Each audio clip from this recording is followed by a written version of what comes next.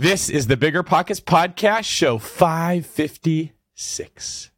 And if I can put myself in that state, my emotions will line up with if this is a good idea or not. Oftentimes you're like, oh, this is terrible property. I had rose-colored glasses when I was first looking at it. Now this doesn't look good at all. And you sort of get the habit of doing that over and over and over. And eventually your own reticular activating system will see a property that you used to get excited about and be like, no thanks, I don't want anything to do with that one. I'm going to keep looking for these deals that I'm not going to run into these problems with. And when you get to that point, then you can ramp it up again.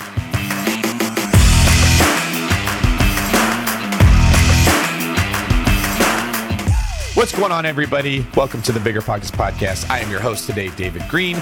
Today is a bit of a different episode than our typical interviewing one investor. We're actually going to be interviewing three investors who have specific problems that they are trying to overcome in their investing career, and I will do my best to give them advice for how I would overcome it, what I have done in the past, or maybe angles that they weren't thinking about. Brandon Turner is doing the same thing, so he is simultaneously talking to three other investors, and we're going to see who does a better job. All right, before we get to our guests, I've got a quick tip for you all. You can go to biggerpockets.com/David because my name is David. And there you can submit a video question and we will do our best to answer that on the Seeing Green Real Estate's podcast. Basically, quit being shy. Get out there, let us know what you're thinking, get your answers, help everyone else by getting to hear it. And then if you are shy, just go to the forums on the Bigger Pockets website and ask your questions there. Go to the Facebook group and ask your questions there. I promise you, whatever is in your head right now does not make you dumb. Everybody else is thinking the same things and waiting for somebody else to ask it. So be the person to step forward and do that. What's better than low money down? No money down. Now through Rent to Retirement, you can buy a brand new construction turnkey rental property for no money down. Wait, hold on. This can't be right. I need to double check with Zach, Rent to Retirement CEO. Oh, hey, Rob. Zach, how the heck are you selling turnkey rental properties for $0 down? It's not that complicated, Rob. Rent to Retirement has new construction properties up to $20,000 below retail prices. We also have investor loans with rates as low as 3.99% and down payment options as low as 5% or sometimes even zero money down. You get all the cash flow, appreciation, and equity for as little as zero money down. That's an infinite return. Oh, wait. Let me get on this before we tell it to the whole Bigger Pockets audience. Just head to renttoretirement.com. That's renttoretirement.com or text REI to 33777. That's REI to 33777 to learn more about how you can get started investing with no money down today. Get your next new construction property at a steep discount or invest with no money down. Head to renttoretirement.com today.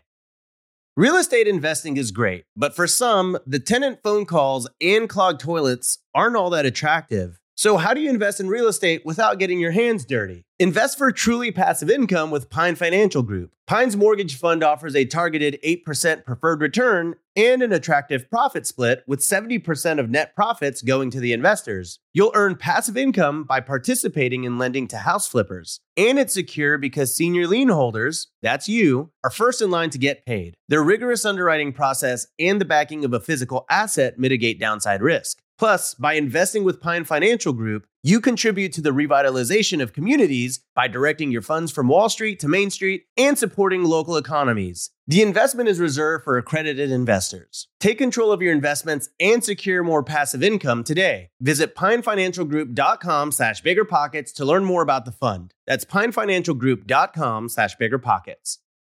Want to dive deep into commercial real estate, entrepreneurship, leadership, and the economy? Tune into the Walker Webcast, hosted by the CEO of Walker & Dunlop, one of the largest commercial real estate finance and advisory services firms in the nation. As an unparalleled leader in commercial real estate, CEO Willie Walker frequently appears as an expert on major platforms like CNBC and the New York Times. He's even been on the Bigger Pockets podcast network too. On the Walker Webcast, you'll hear from guests like A-Rod, renowned economist Dr. Peter Linneman, and experts from Walker & Dunlop's capital markets, research, and investment sales groups. So fire up the Walker Webcast on your favorite podcast app or join live on Wednesdays to see Willie interact with his guests. Plus, you can always catch the replay on demand afterward. Stay ahead of the curve with insights for life from the Walker Webcast. Learn more and subscribe to the Walker Webcast at walkerdunlop.com. walkerdunlop.com/pockets. And be sure to follow Walker & Dunlop on all your favorite social media channels too. That's walkerdunlop.com/pockets.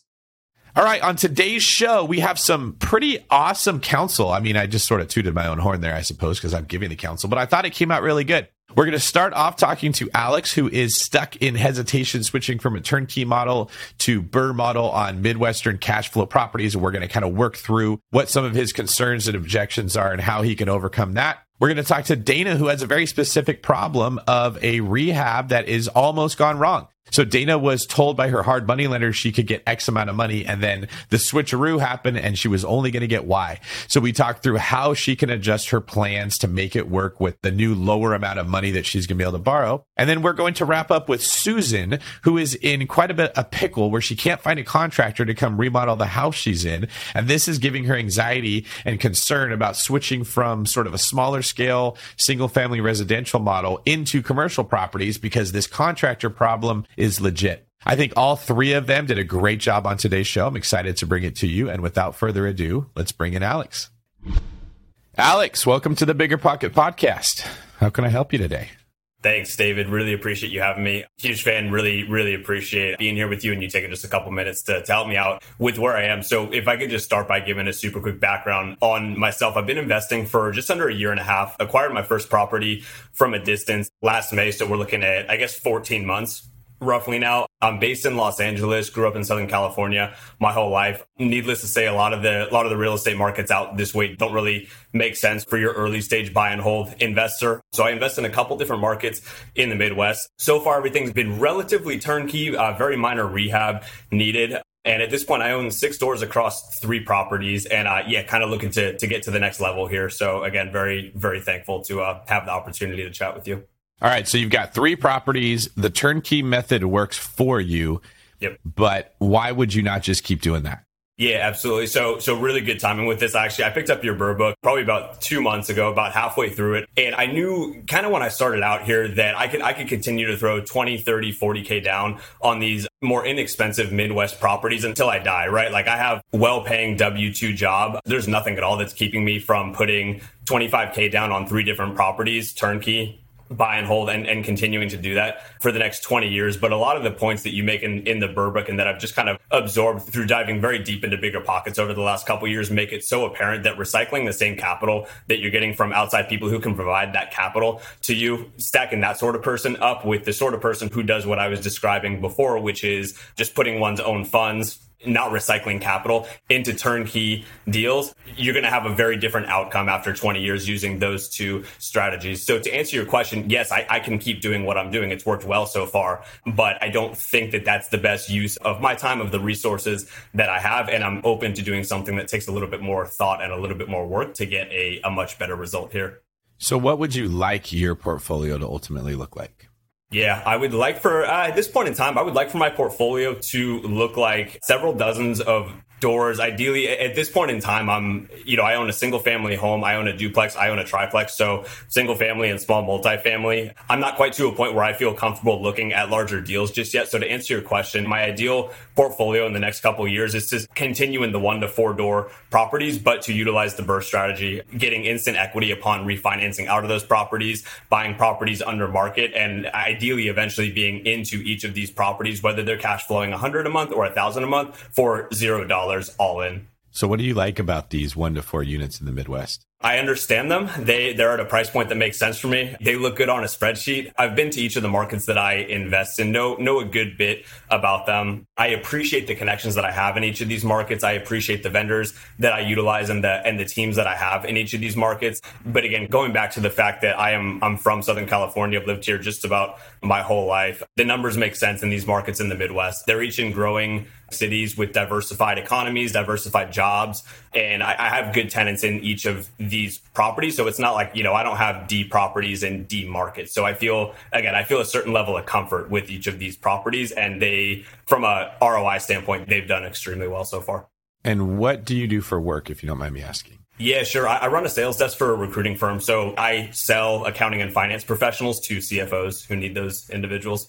Do you do a lot of analytics in the job you have, sort of looking at what resources are being spent and where they're going?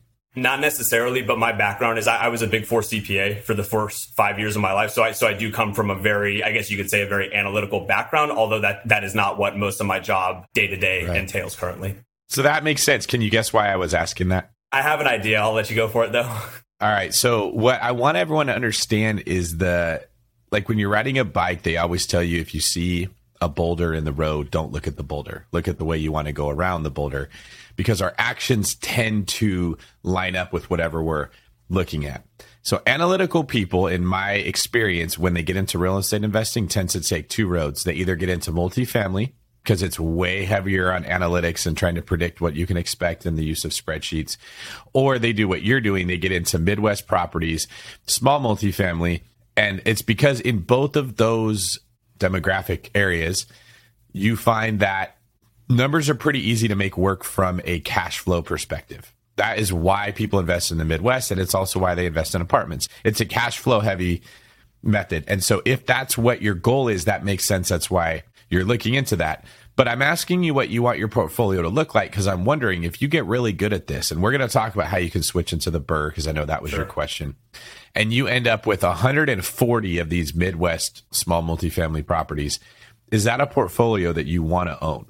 At the moment, I wouldn't say no to that, assuming that I have the systems and the people in place to keep that a relatively low stress and low involvement operation. Again, I can't say with 100% certainty that that is exactly where I want to be, but for the time being, that sounds like a good option to me. Okay, good. So if that's something that you like, then you have your plan. Like that's what you're looking at. You're not looking at the boulder.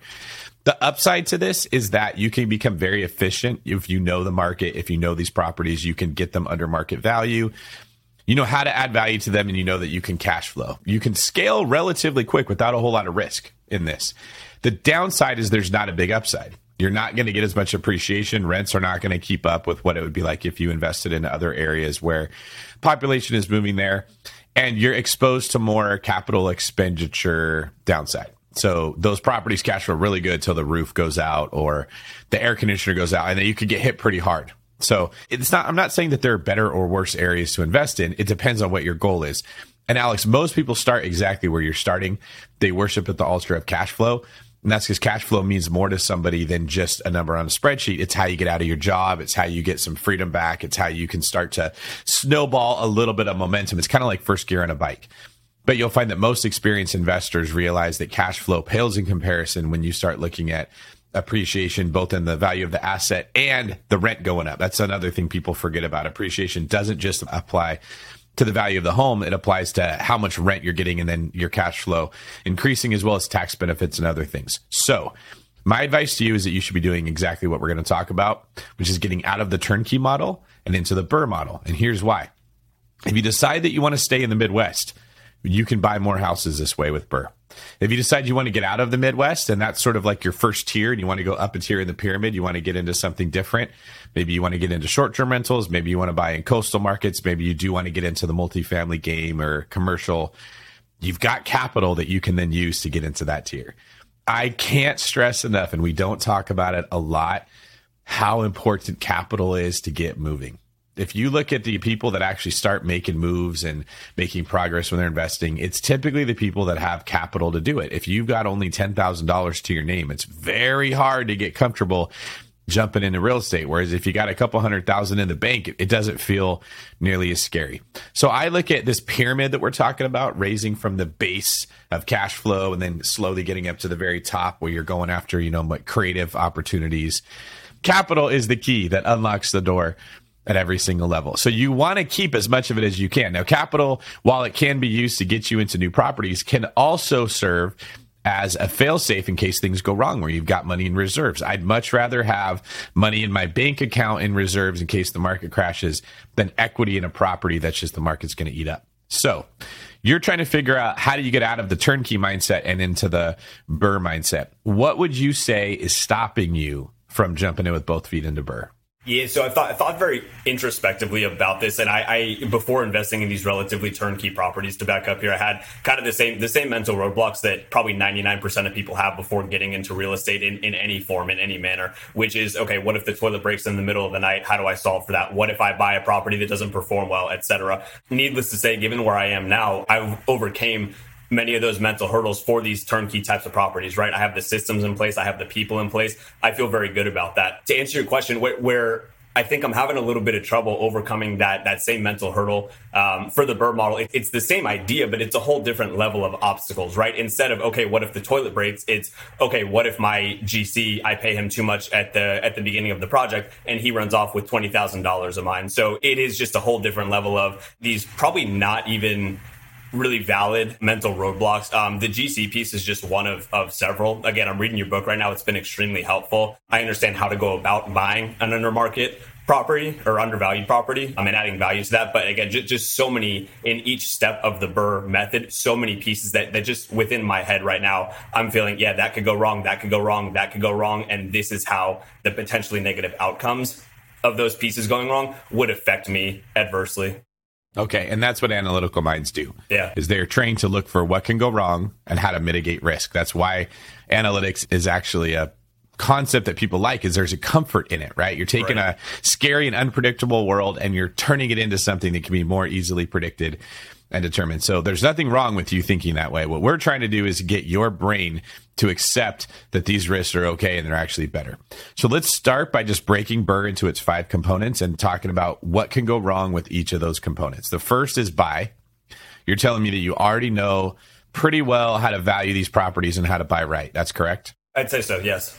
Especially utilizing the teams that I have in place in each of the markets in which I already invest. Yes, I feel comfortable with that.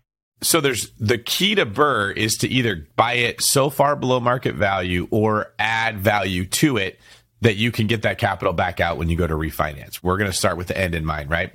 So when you're looking for BRRRR properties, they're usually fixer-uppers, or it's just such a great deal that you don't even need to do a whole lot of fixing up. Okay, but you definitely have to make sure that there's a plan here. You're going to add value through the rehab, or you're going to add value through buying it under market value.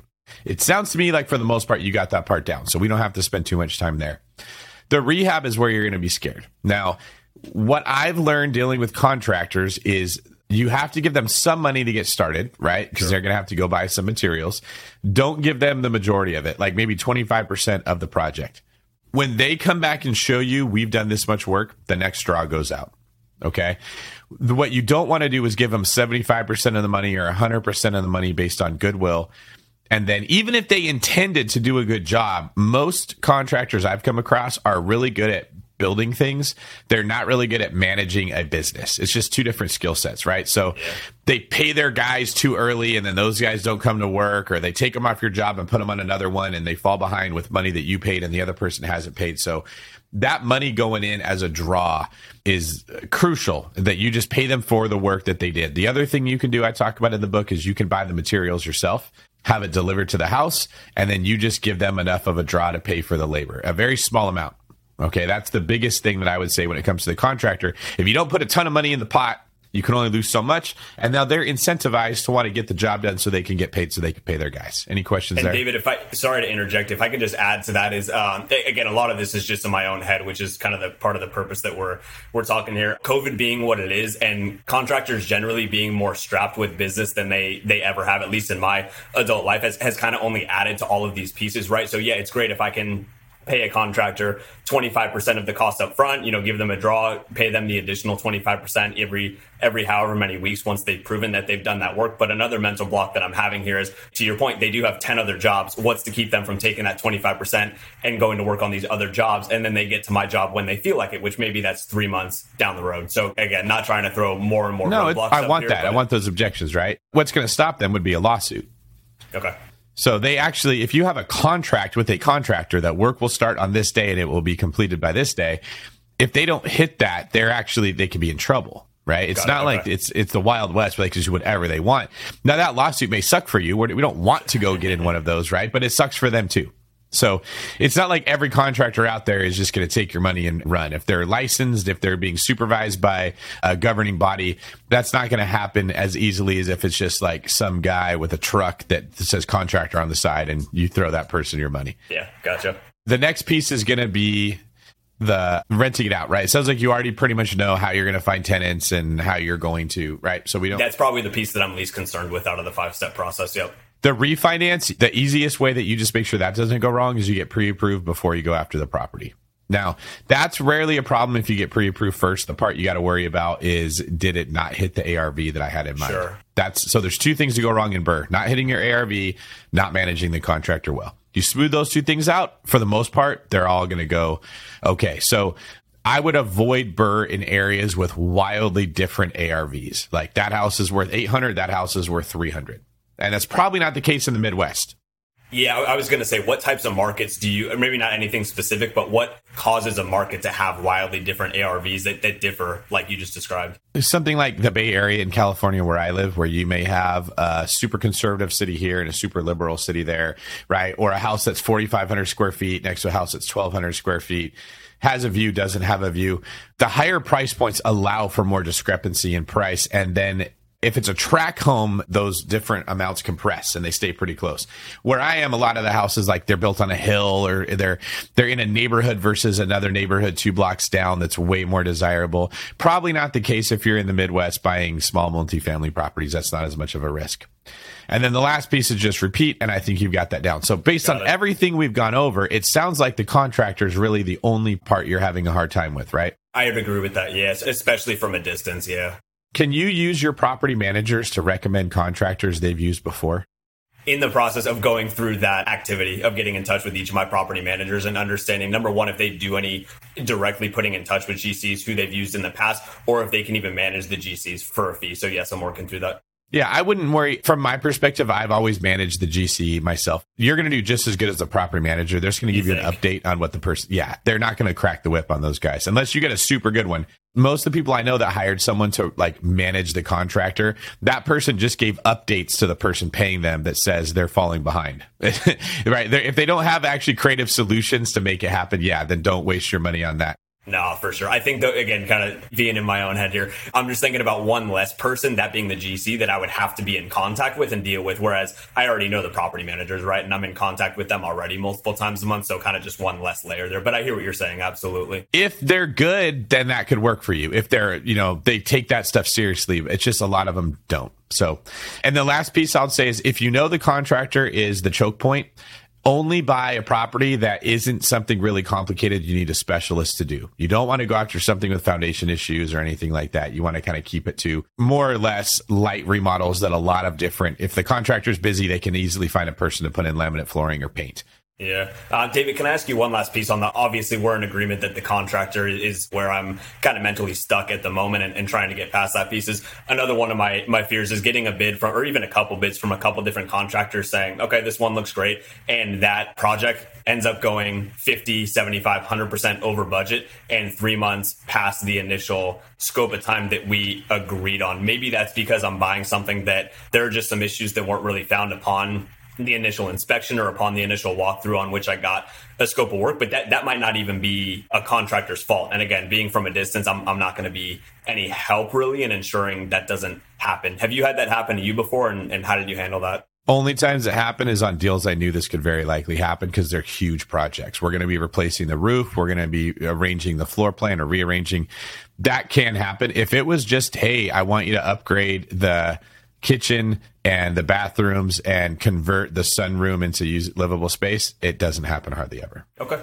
No, that's super helpful. I appreciate it. All right. Well, I got to get you out of here. Thank you very much, Alex. These were some very good questions. Hope we see you around. Thanks very much, David. Appreciate your time. Calling all property owners and operators. Are you managing a multifamily property and looking to elevate your residents' living experience? Introducing Quantum Fiber Internet, your go-to choice for speedy internet your residents will love. The process is as seamless as Quantum Fiber service. Starting at just $50 a month, your residents can enjoy fast, reliable internet that will make them love where they live even more. Connect with your local fiber representative today. Learn more at q.com/gobig. I wonder how they got that domain. That's q.com/go big. Limited availability. Service and rate in select locations only. Taxes and fees apply. 360 Wi-Fi and other equipment lease charges, taxes, and fees are excluded from price for life offer and may be increased. Every lender loves to talk about how easy it is to get a mortgage. Then, when it's time to fund your next deal, they ask for your full financials, your blood type, your mother's famous spaghetti recipe, and a map to the fountain of youth. Sound familiar? You got all that handy, right? Why not switch to a lender who actually makes qualifying for a loan easy? A lender like Host Financial. Host Financial takes the tedious tax returns, endless W-2s, and time-consuming financial requests out of the picture. Their light doc and common sense underwriting guidelines mean frictionless transactions every time. You'll even be able to use the actual or projected income of the short-term or long-term rental you're looking to purchase or pull equity out of. That's what lending built for investors looks like. So take the next step and grow your portfolio faster. Visit hostfinancial.com to request a quote in as fast as 60 seconds, which is faster than this ad. If not, it's pretty close. That's Host, H-O-S-T, financial.com. Again, that's Host, H-O-S-T, financial.com. This show is sponsored by Airbnb. Did you know that a long time ago, before I ever started my real estate business, I turned one of my first primary residences into an Airbnb? And that's the extra income that I needed from Airbnb that gave me the confidence to go out and work for myself and eventually quit my 9-to-5 job. And now I have dozens of Airbnbs all over the country. I've even partnered up with the old David Green on a recent property in Scottsdale to take our portfolio to the next level. And of course, we host it on Airbnb. But you don't need to be a full-time real estate investor to start on Airbnb. As a matter of fact, I was self-managing 10 properties while working my 9-to-5 job, so I know anybody can do it. Think about it this way. You're looking for extra income and going on a vacation. Wouldn't it be great to rent out your space and let your property pay for itself while you're gone? I did this one time. I pitched my wife and my roommate, because we were house hacking, on the idea of renting out our home, and it paid for all of our expenses on a trip to Mexico City. So go and give it a try. It might just change your life, just like it did mine. And I really do mean that. Your home might be worth more than you think. Find out how much at airbnb.com/host. Dana, welcome to the Bigger Pockets podcast. How are you today? I'm doing well. Thank you, David, for having me. I'm very glad to hear that. So I understand you have run into a bit of a cul-de-sac and you're trying to figure out your way out of it. Can you share a little bit of the details of your situation? Yes. So I have a duplex under contract, and initially the hard money lender said that I could just give him a price to rehab it, and then he would work the numbers later, because in the contract, they were asking us to be able to close within 14 days. And so when I reached out to my hard money lender, he was like, nope, can't do that. So we were going for 21 days. And so when I was on the phone with him, he was like, well, just what's a roundabout estimate of what you think it's going to cost to rehab it? So I just gave him a number off the fly without actually walking through the property and itemizing everything, because it was a duplex. Then they started renting out the rooms and they tore out the kitchen. So it's going to need an extensive amount of work. So when I went to the property and itemized it all out, it's going to need about $90,000 worth of work. And I only told my hard money lender that I needed $50,000. Okay. So I'm in a little bit of a pickle for the difference. So hopefully you can come up with some sort of creative way for me to get the rest of it to make the deal happen. All right. First thing, can you just go to the hard money lender and say, I need more? Well, he said that I needed to get closer to the 50. Because when I sent him the itemized with the 90,000, he was like, you're going to need to get this closer to 50,000. Okay. And is the hard money lender lending just on the rehab or on the purchase as well? The purchase and the rehab. Does the seller have any, it sounds like they're not going to give you a whole lot of slack as far as the timeline. Have you checked with your agent to see if you could switch to a different lender that would lend you more money and extend your contract? Oh, I didn't think to do that. So that might be something. Go ahead. I was just going to say, so when they pull the title, then now I have found out that there are liens on the property. And so the seller is having to try to clear those out in order for the deal to go forward. So I'm not 100% sure that it's going to even work if he doesn't clear off the liens. So there you go. Right off the bat, you got yourself some slack. Your agent probably should have proposed this for you. Are you have an agent on the deal or are you buying it directly? Yes, I have an agent. Okay. So have your agent go back to the seller and say, look, our lender needs these liens to be paid off at close because they obviously want to be in first position. And I know you guys are working on it. What do you say we extend the timeline for another 3 weeks or something like that? And you keep your contingencies in place. Do you have any contingencies, like an inspection contingency, that are still active? I don't have any contingencies. Okay. So how much money do you have in for the deposit? $1,000. All right, so it's not terrible. What you might be able to do, though, is say, hey, these liens were not disclosed to us at the time we wrote our offer. Based on this new information, we're going to be able to back out and get our deposit back. What state is the property in? Kentucky. And how long ago did you learn about these liens? About 2 weeks ago. Okay, so your agent probably should have told you at the time, look, we can back out based on this information even without a contingency, because every state has a period of time that regardless of contingencies that are built into a contract, you have a legal right after you receive disclosures to back out. So a lot of people don't realize this is they write, like we do this on the David Green team frequently. We'll write an offer with no contingencies because the seller has not provided disclosures. And then when we get the disclosures in California, I believe it's 7 days that you have to review those, and you can back out based off of something that you see in the disclosure that you don't like. Now, that is not a contractual thing. That is a state law. So you can't get rid of it by not having it in the contract. I would check with your agent and find out how long a period of time you have in Kentucky for this, and if that's one way you could back out and recover your deposit. But you might not need to, because it sounds like what the seller is trying to do is clear up those liens. So your agent, if they're new or they don't know what they're doing, they need to go talk to their broker and figure out how they can rewrite this contract based on the fact that the seller did not disclose those liens or they only came up in the title search to extend to give you more time. If you can get that more time, you can go find another lender who's going to lend you a higher loan to value on the property, and you can fix this up that way. Any questions on that first tier of attack? No, that makes sense. Okay. Second tier, let's assume that that doesn't work. Now what we're looking to do here is try to figure out where is that $90K going to, and how do we break it into 2 steps or 3 steps? So instead of having to pay $90K at one time, can you get in there for $50K, do the bare minimum that you would need to make this thing able to refinance, and then do phase 2, whatever stuff you wanted to do, upgrades, make it pretty, make it nicer, once you've got a little bit of equity later. So on that $90K, can you tell me where the bulk of that money was going? Yeah, so the bulk was to do the HVAC and the kitchen and the bathroom. Because like I said, both upstairs and downstairs, bathroom needed to be completely redone. And then we were going to have to completely put in a kitchen upstairs as well. Okay, this is really good news. So in order to rent that thing out, you don't have to redo the bathrooms. In order to do it right, Dana, the way you want to do it, yeah, you're going to do that. But that can be phase 2 or phase 3. Phase 1 is make sure they got a toilet that flushes and a shower that puts out hot water and it's livable. And you probably don't have to go as big as what you wanted to do. The kitchen that you plan to put in there, it doesn't have to be the big, full, gorgeous kitchen that you had in mind. You can actually put in a kitchenette. Do they still have the plumbing run to that area?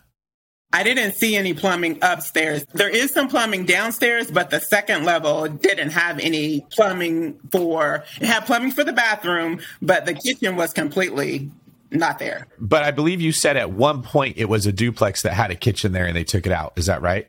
Yes. So they probably still have plumbing and electrical run to the area where the kitchen used to be. And that's the key. Okay.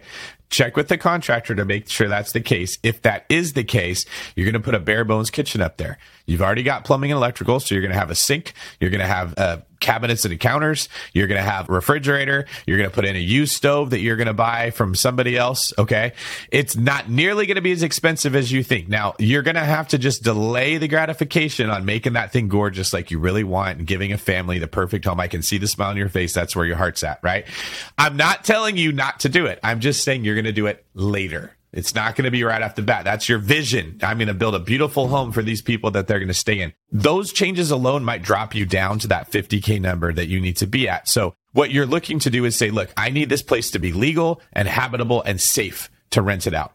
Right? Once you've got that in place, you've got a foothold. Now you're in control of when you go put more money in, you take more of a loan, you fix up that property, or you choose to put it into a different property. However things play out. This might actually be a blessing in disguise, because sometimes people go in with really big plans and they want to make an incredible property and they realize that the area or the tenant base doesn't support the money that they wanted to put in. Or sometimes I've found this to be true. There is so much demand for rentals in an area that the amount you could raise the rent to is the same whether if you rehab it or if you don't. And we just assume I have to rehab the property to make it worth more. When there's a demand or a shortage in housing and there's a high demand, you don't even have to do that. So to sum that up, look and see, what do I have to do here? I don't have to remodel a bathroom. I don't have to build an entire kitchen. If I've already got plumbing and electrical run to where a kitchen used to be, I can put in a very small kitchen. I can get this place for the $50K that I can borrow able to be rented. I then refinance it. I pay off the hard money lender, and I track and see when is the property going up in value? Did it go up more than I thought? At the point that it goes up enough, you can do a cash out refinance, take the 30 or 40 grand you pulled out, fix it up the way you want it to. That is awesome, David. I love that. That is great. That's great. Thank you, Dana. Is there any angles that I might have missed or any information that I should have that would change anything I said? No, as you were talking through, I was kind of in my head thinking about the first floor. I'm like, okay, that one won't need as much, but the second floor, but to make it safe and livable, the first floor is not going to need as much work, and then the second floor will need much more. So yes, that makes complete sense. You might even be able to find a contractor or the one you have that does a lot of work that's doing a job on someone else's house that's fixing it up really nice. They could just take the cabinets out of that house that they were going to throw away and put them into yours, right? It doesn't have to be the nicest thing ever. There's probably a lot of ways you can save money in this case because you're sort of pinched. And then on your next round of the next house that you buy, you're going in a little bit wiser, a little bit more insightful, a little bit more knowledgeable. And you can probably hit a little bit more of the boxes that you wanted to check with this one. Okay. Great job, though, Dana. Hang in there. Make sure your agent goes and talks to her broker and tries to rework that contract out for you, okay? Okay. And I have one quick question for you. Okay. In terms of, I keep building all these different bridges because there's so much excitement with real estate. Oh my goodness. So how do I make sure that I don't keep building these little bridges and that I make it all the way to the destination? Yeah, that's the same problem a lot of us have, is we see the vision and the fun is in taking down the project, and then you take it down. It's like kind of like I look at a fisherman who loves to fish. I'm not super into fishing, but you just see how excited they get when they get a fish on the line. And they catch this fish and they reel it in and they take the picture and they show everybody their fish.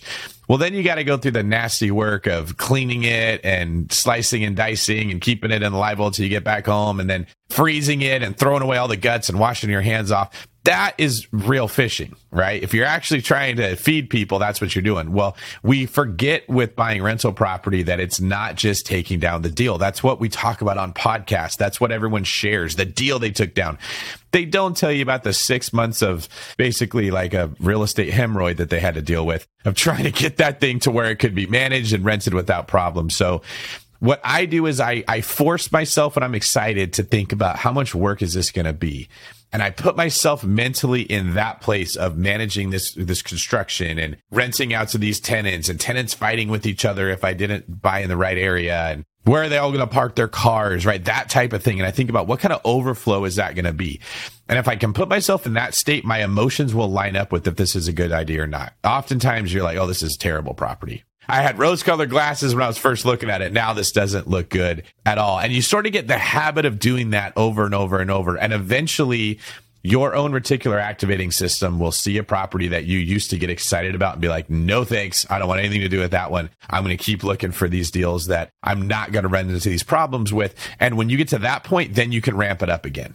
Awesome. Thank you so much, David. I appreciate your time so much. Thank you, Dana. It was my pleasure. Susan, welcome to the Bigger Pockets podcast. How are you today? Good. Great, David. Thank you. I'm super excited to be here. Thank you so much for your time. Well, thank you for that. Yeah, I'm an avid Bigger Pockets listener and value your opinion. So I'm a new investor, and I just closed on my first single-family home in the Seattle-Tacoma market. So thanks to Bigger Pocket, I sealed the deal for $110,000 under asking, where most homes are kind of going the very opposite way in this market.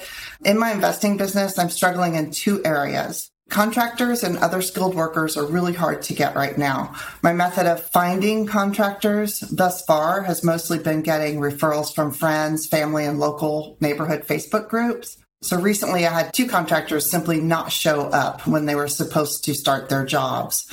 I had scheduled both projects consecutively around 6 to 8 weeks ahead of time, and they both canceled within days of each other. So I lost that 6 to 8 weeks of lead time to get my jobs done. I don't want to be the one that has to hang the sheetrock, lay the tile, or rehab the yard. I'd really like to give that work to someone else. So my question is twofold. So what am I missing? How do I attract a good quality contractor and skilled labor that's dependable?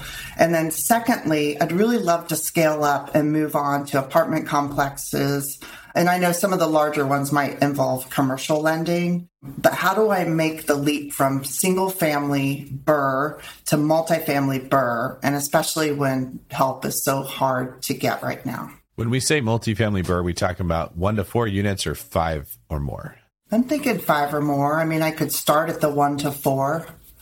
I'm open for either. Do you know why I ask about that? Because of the lending process, because it's residential or conventional lending versus commercial lending when you get to the 5 or more. Is that correct? Yes, that's exactly right. Okay. So the reason you want to know before you get into it is you have to figure out what lender am I going to go to get approved, and then what metrics do they care about to approve me. So if you're going through 1 to 4, they're looking at you personally and your ability to repay. And then there'll be a component of how much will these places rent for, versus if you're going for a bigger property, they're just going to be looking at the property. And so once you see it through the eyes of a lender, we sort of work backwards from there to find deals that work for their standards, because they're the ones that are going to be giving the money. So we could probably get into that second, just how you make the transition. As far as your first question, contractors that are flaking on you, that is maddeningly frustrating. Especially because that's like 2 months of mortgage payments that you just paid, and that project's that far behind, and they just don't really care, right? Mm-hmm. It is a problem getting these contractors to do the work when you're in a hot market and a hot area, and you're in both. Seattle Tacoma is incredibly popular, and you're competing against not only other investors, but people who just own their house that saw it just went up $200,000 over the last 2 years. Now they want to remodel it. Or every listing in markets like ours, the Bay Area, Seattle, if I'm listing your house, I'm probably fixing it up before I put it on the market to get you even more money. So they are spread very thin. Based on the notes I'm seeing here, giving them food and drinks and giving them tips and raises they didn't even ask for, I think that's more an indication of how sweet of a person you are and where your heart's at, than it would actually be something that's going to affect the contractor. So I love that you did that for them. I think your efforts largely will be wasted using methods like that. Most of these contractors are in a panic mode that they're trying to hide from you. They don't know how to manage all the moving pieces. They've got jobs going on over here, jobs going on over there. They're trying to just get guys that will show up to work. This is a huge problem for contractors to get like a steady, dependable source of employment. Guys are messing up. Other guys are complaining. They're arguing with each other. They don't really know a lot of the time what their profit margin is on a deal. They're just sort of hoping that it ends up working out. And I don't mean that as an insult. It's just sort of prevalent in that industry that they're not good at managing numbers, and they're not good at managing cash flow. They know they're going to make money on a deal. Let's say they're going to make $30,000 on this remodel, but they don't have money coming in from the other ones to cover the guys that are doing that work. And so it just becomes this big jumbled mess. And you throwing into that, let me give you a raise, something really nice and sweet, is not enough to turn the tide of the just strain and stress and anxiety that they're under, not managing the assets that are under their control. So as far as your situation, one of the ways we've solved it with the David Green team is that we have contractors that we give enough business to that they know you don't do that. Like, you could never get that contractor to actually show up on time, because they don't care if they let you down, but they're going to care if they let me down, because that's the next 40 people they're going to get next month of projects that they might be working on. So without that, you're just going to have to put extra effort into asking other people, not investors, just other people, what contractors do you know who are looking for work? You may find people that, like, there's a gentleman that's really handy and he's got a contractor's license, but he's not using it a ton right now. He's working in some other field and there's not a lot of work, or their business is slowed down because of COVID. You're trying to find that diamond in the rough. And I would do that by asking every person that I know, I need a contractor who remodeled your house. Who do you know? Do your parents know somebody? And sort of working that. If you take the conventional method, which I'm assuming is like Googling and asking other real estate investors, you're going to come across the same people that everyone else is coming across. And those are the busy ones. Gotcha. Anything you want to ask about there? Yeah, I think in my mind, it's a little bit backwards from what you're saying, David, because up until this point, I had been asking my neighbors, my friends, and we have a really active local North End Tacoma group, and got some really good referrals off of there. And even 2 years ago, when I was going to do a complete remodel on my home, which I wish I would have got done before the prices went up, but even 2 years ago, I had like 7 contractors that I called and scheduled appointments with. 4 showed up. 1 came through with a bid. So, I mean, it's been historically difficult in this market. So now I just switched to doing our real estate investing meetup groups, and I feel like I've had a little bit better luck, but maybe their prices, and you are correct, because these are the guys that are super, super busy, and their prices are higher because they're with all the different investors. And you're right, they don't care about me and my one little project right now. So I guess I'm wondering, like, how do I scale up if I can't even get my one little project fixed up, that type of thing? Because the bigger the project is, the more likely they are to do it. So what are you looking to have done on your house? The investment house I just bought, it needs a kitchen, it needs an additional bathroom, it needs 2 remodeled bathrooms, and the 5 bedrooms are actually pretty good. I actually went in there the other day and tore the wall out myself just to get something going, to make it look like it's going. And that was kind of fun. Here's an idea. Can you function as the contractor and hire out subs to do some of this work? That's what I'm trying to do right now, because I've almost bypassed the whole contractor idea and just the GC idea anyway. Yes, there you go. If you can find licensed people to do that work on your property and you sort of do the work of finding them, I mean, most of the time, that's kind of how I run my projects. I'm not necessarily like a general contractor who's getting super deep into it, but I will find one person who doesn't have a huge business that can manage a timeline and be like, hey, can you tell me when this guy's doing this or this guy's doing that? I don't know why I haven't run into as big a problems as other people do. I have to figure out why so many people just get like shysted by these guys not showing up, because that sounds like a decent job if you're putting in a kitchen and a new bathroom and remodeling one. I can't give you legal advice because I'm not sure how it works as far as licensing in each state, but it might be worth looking into if there's any people in the Bigger Pockets community that are contractors that can come from another area, stay in your house and fix it up while they're there. Oh. So like basically it's the Seattle Tacoma that's the problem. All the contractors are in red hot demand in that area. But if you go somewhere where it's not blowing up and that's really good money for them, you may find a very talented person that can figure out how to do this according to, whatever the city's permit rules are that you're trying to adhere to. And it would be very easy to get them to fly out there for a couple of weeks, do this job, make a bunch of money, and then go back home. I love that. That's an amazingly creative idea. Yeah, I can do that. I'm not afraid to post something in the community, and I'm a pro member and active on the Real Estate Rookie page. That's awesome. And such as that. So yeah, thank you. So the reason that we started it off by breaking down this is a problem and why it's a problem is because we were able to identify it's the Seattle Tacoma area that's making this really hard. You probably don't have the same problem in like Shreveport, Louisiana, where there isn't as much rising prices and everybody wanting a contractor. So if you can analyze it and isolate what the problem is, then these kind of solutions will start to pop into people's brains. Because I'm sure this won't be the only problem you have, Susan. You're going to have stuff that's going to pop up as long as you're an investor. It's always going to be something wrong. And if you can isolate why it's hard, you can usually find a way around it. Was there anything more you want to talk about that before we get into making the jump from residential to commercial? No, that gives me a lot to think about. Thank you. Okay, so if what is stopping you from getting into commercial is that you think, well, if I can't get a contractor to do a small job, how will I get them to do a big job? It will actually work the opposite. The bigger the job is, the bigger their profit margins are and the less risk that they take. Now they can have, like, what's a good way I could describe this? If you're running a real estate business and you sell 3 houses a month, to have one full-time employee is very risky, because if next month you only sell 1 house, you might lose money that month because of their wages. When you've got a business that sells 40 or 50 houses a month, like what we're doing, I actually have more slack where I can sort of gamble on hiring people and bringing people in to see how they do. Because if I have a bad month, there's still plenty left over that we're not going to lose money. So getting to that point where you actually have enough meat on the bone to be able to take some risk is a pretty important part of business. Contractors are the same way. If they're just doing a little remodel, they need like 1 guy, maybe 2. If either of those people don't show up, or if they come across something wrong with your house that they don't know how to fix, that's a big risk for them. When you take on a really big job and there's a lot of profit in it for you and a lot of money in it for the contractor, you end up finding better people and they want to do those jobs. So the contractors that I talk to, like I have a couple in a mastermind that I run and I coach them, they'll come to me and say, look, I got 12 people that want me to do their work. I can take on 4 new projects. How do I decide what to do? And we literally look at it and say, well, where's your profit margin going to be highest? It's always the bigger jobs. So that's why they take those 4. And then the other 8 are probably the people like you who said, hey, I thought you were going to come do my work. And then they get blown off, right?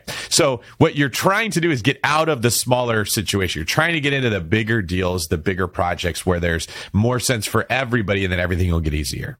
Wow. Thank you. That makes a lot of sense. Brandon talks about this too with his running of Open Door Capital and how much easier it is to do big deals. It's just like a law of real estate. Someday I want to put together a book that just details like the different principles that happen in real estate, and bigger is easier is definitely one of them. I'm trying to buy a single family house right now, and the lending process is horrible. It's torturous trying to get, and I have the lending company, right? It's my own people. It is. And the stuff that they got to collect for me is miserable. And then I could go buy a $15 million triple net property, and it's like 2 things that I had to send the lender, and the loan was approved super easy. I could go deeper into why that is, but just trust me, like the bigger you get, the easier it gets, and the better version of you that you're going to have to be. And I can kind of sense you have a component of you that's doing this because you like the challenge. I sense that when we're talking. So you yourself will also be happier in these bigger deals as well. Okay. Thank you. If you don't have a lender already, reach out to us. We can get you, we tell you what we would need to get you approved for commercial lending and help you get your books in order so that you're ready to go. If they have someone you want to use, that's good too. But just make sure, the one thing I'll tell everybody when it comes to picking your lender is don't fall prey to just who has the cheapest rate. Lenders get compensated based on like the broker of the loan.